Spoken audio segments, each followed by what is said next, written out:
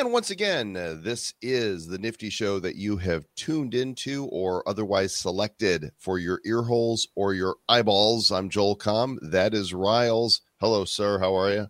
I'm doing well. How are you? Fantastic, and excited about today's show because as we talk about onboarding people to the Web3 world via NFTs, one of the key factors is going to be getting them where they live. And where do they live? Well, they live on their mobile devices, their iPhones, their Android devices. If we can get to mobile, then we can help onboard the masses. And that is one of the goals of today's guest and his project. His name is Omar Siddiqui. He's the CEO of Joyride Games, a cutting-edge Web3 gaming studio revolutionizing the mobile gaming experience with unique NFT integrations. And he's here right now to talk to us all about it. Omar, welcome to the Nifty Show, sir. Great to meet you. Great to be here also. Yeah, so I'm sure you would concur with my assertion that the key to onboarding the masses is getting them where they live, which is mobile. Absolutely. I mean, mobile gaming is the mainstream means by which people are engaging with entertainment experiences. And for us, obviously gaming has been the gateway to new ecosystems throughout the last 15 years. And if we want mass adoption of games that have NFTs and on-chain activity core to their mechanics, we have to be on mobile phones, and we have to figure out how to make that work on iOS, on Android, despite all the different challenges. Now, of course, in the course of onboarding users to using the technology that we're trying to give them the benefits of, they do still have to jump some hurdles, right? They still have to sort of learn to interact with the technology. And for a lot of people, that can be a turnoff. So what approach are you taking with Joyride to overcome that? Sure. So, a little bit of context. Our team has been building free-to-play games, starting off on Facebook Canvas, then iOS, and then Android since 2007. And so over the years, we've built casual, approachable, community-powered experiences that have entertained 500 million plus people, won sort of GDC Online Game of the Year awards, etc. And so our focus has always been on building scalable, approachable experiences. And so that's the ethos that we're bringing to blockchain-powered games as well.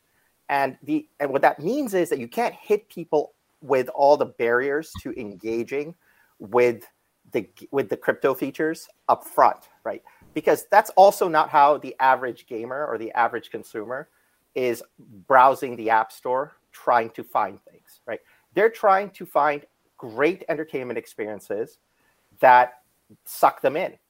And so what we're doing is building games that are attractive and desirable to play.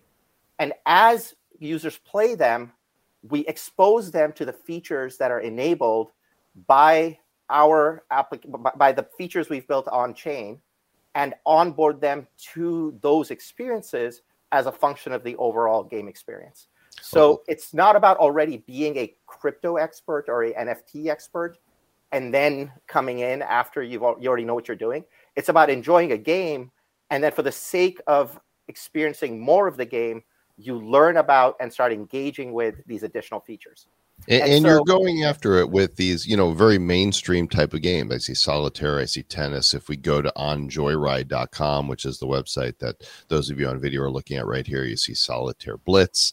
That's right. You see Tennis Champs, Trick Shot Blitz. These are all, casual games that anybody can pick up quickly and easily. That's correct. So, we launched Solitaire Blitz back in July. We launched Trick Shot in August. And both those games in the last 6 months have already had 6 million plus players who have created a Joyride wallet to engage with the blockchain related features in those games. And every single day we have, thousands of users that are playing on chain. But it's worth noting that those users represent only about a quarter to a fifth of the players playing the game on any given day. Because at the end of the day, these are fun games. People are coming in, enjoying them, and then discovering certain premium features that are on chain, and then choosing to engage with those. And so it's allowing us to really, with these very casual solitaire, pool, other games in that genre that we're going to continue to be launching over the next 6-7 months, it's allowing us to build a sizable user base that is not being drawn from the traditional blockchain or crypto world, but rather is just a group of casual gamers who are interacting with the games and now find themselves with a Joyride wallet to play those games and are becoming the vehicle by which we're now exposing more and more games to them. Now, on the website, you list a lot of these games that are featured there as including RLY prizes. So it looks like you're rewarding players with a token of some kind. Can you talk about how players are interacting with that and what they can use the token for? Sure. So in this Blitz family of games, Solitaire Blitz, Trickshot Blitz, etc., these are all skill-based games that are approachable and easy to pick up. And the premium features relate to taking your expertise in these skill-based games and competing in tournaments that actually competing in tournaments and PvP gameplay if you want to test just how good you are, right? So you can download the game, you can play it for fun, you can play it with our sort of non-premium currency, you can enter competitive matches for fun with that non-premium currency. But if you really want to test, just how good you are, you can also enter premium tournaments that are powered by the Rally token and, test your skills in that venue as well. So now, are you getting around the iPhone and Google Store crypto regulations in the US, or is there a struggle to get these apps into the US stores? So we are not live in the US with these games, but that is not due to App Store policy as much as our desire to make sure that before we do anything with tokens in the US for US players, we're completely compliant with securities and other regulations in the US. But these games are fully App Store compliant. We have navigated that process and made sure that all aspects of the game are App Store compliant. And it's something that comes up on a recurring basis with App Store reviews. So we have like a multi-page document that documents all the different things we've done to ensure that they are App Store compliant. But I think it's worth noting that the Blitz games are an ecosystem of skill-based games that will continue to grow, and we're going to continue to add more titles there, and we are planning on introducing some interesting NFTs in that ecosystem as well to reward players. On the other side, we have our Tennis Champs game, which is the first game in our Super Champs ecosystem, which you can check out at superchamps.com.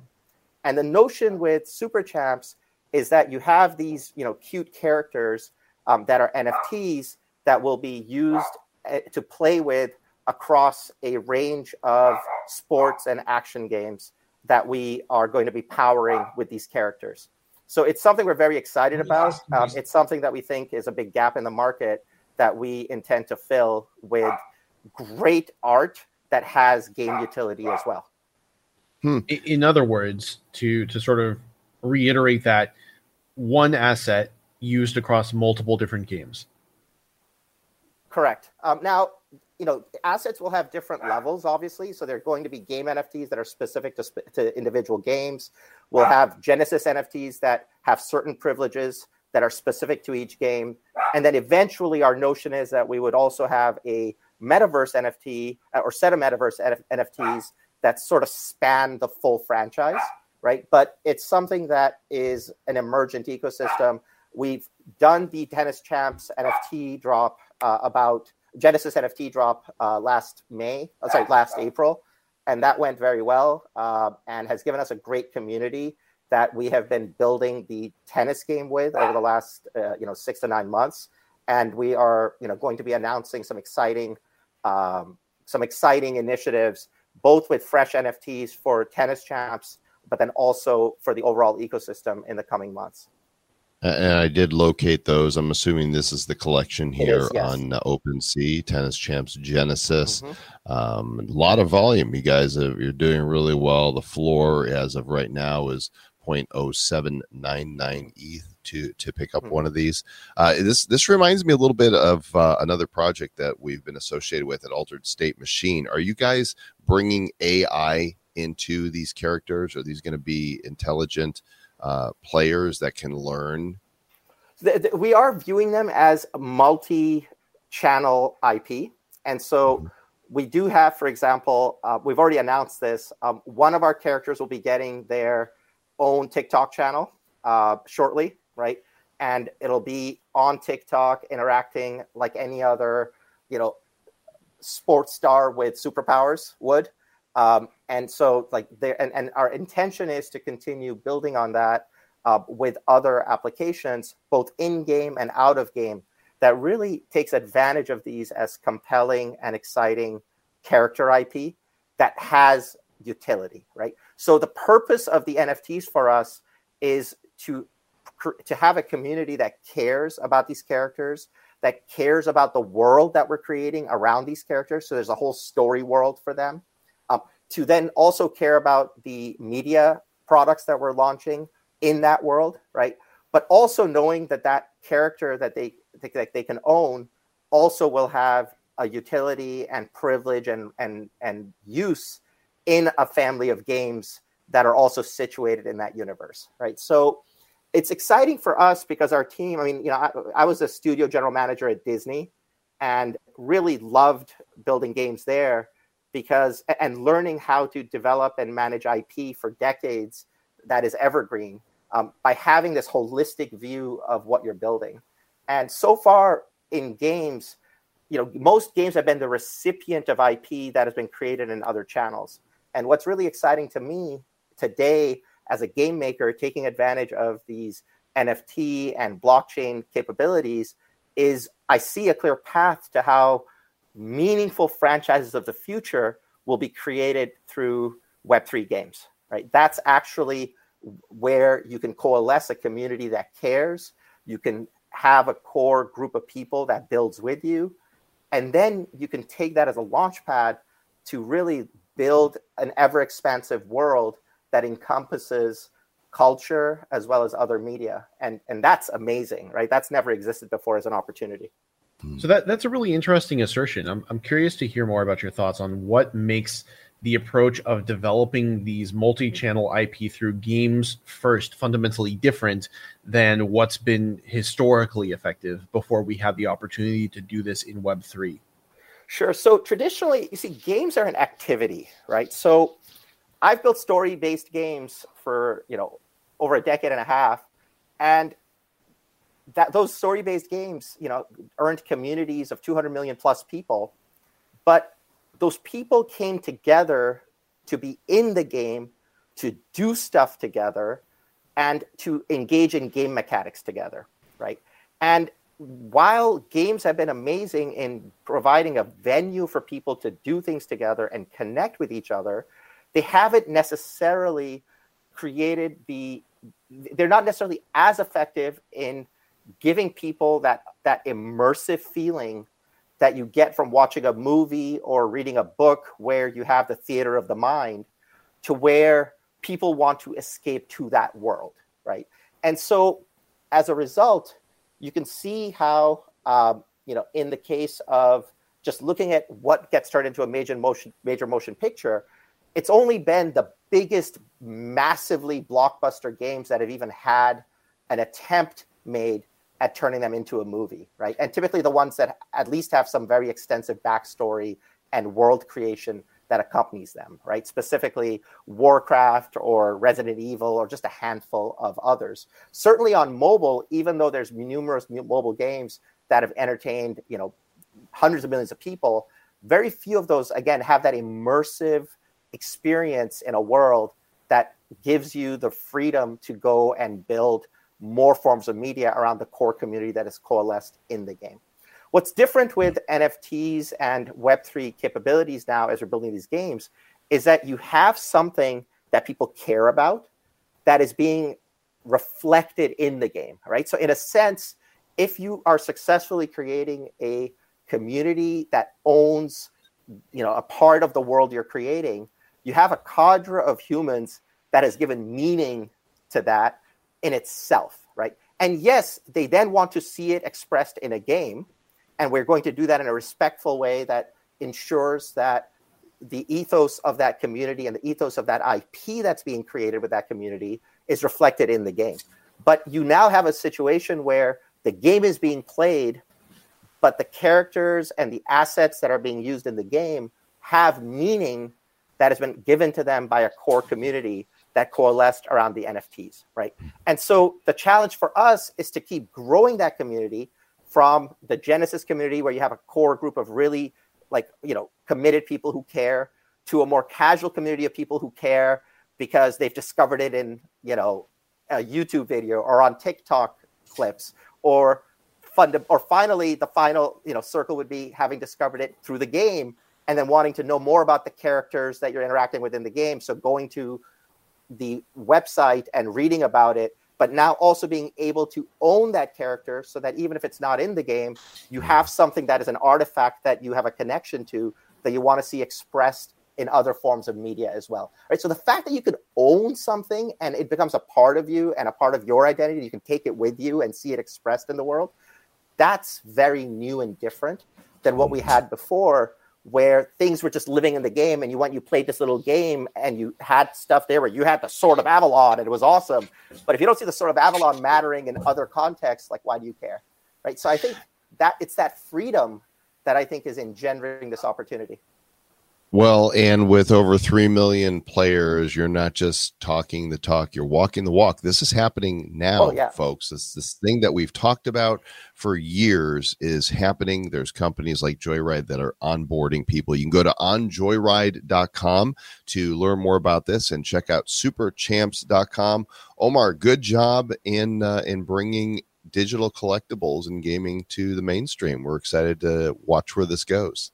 Appreciate it. Thank you for the time today. That is some really fun stuff there, Mr. Riles. I'm really happy to see this. Yeah, there's a couple things I think to pull from this. One is that what he just laid down was an absolute gem. Okay, that was some transcendent industry insight that I think is really important for anybody who's listening to this to take away from the difference that facilitating a socially driven, ownership driven, participation driven environment can create, the opportunity that creates for IP. But also, can you feel that this active volcano is really beginning to bubble?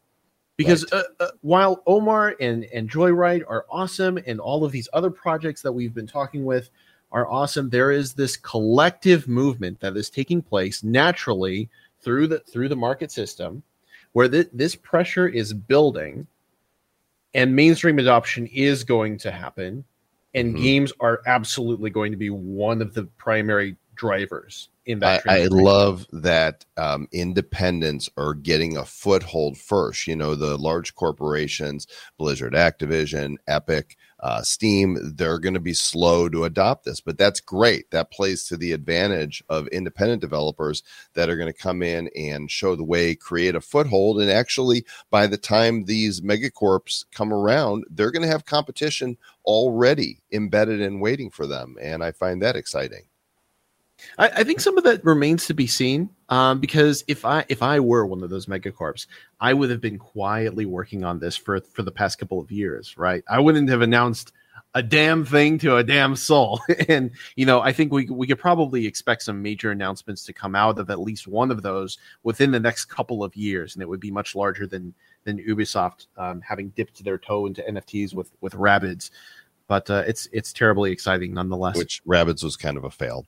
Thanks, everybody, for tuning in. Full disclosure, this interview today was fully vetted before letting them on the show, but we were compensated for it. And the SEC regulations say we need to tell you that.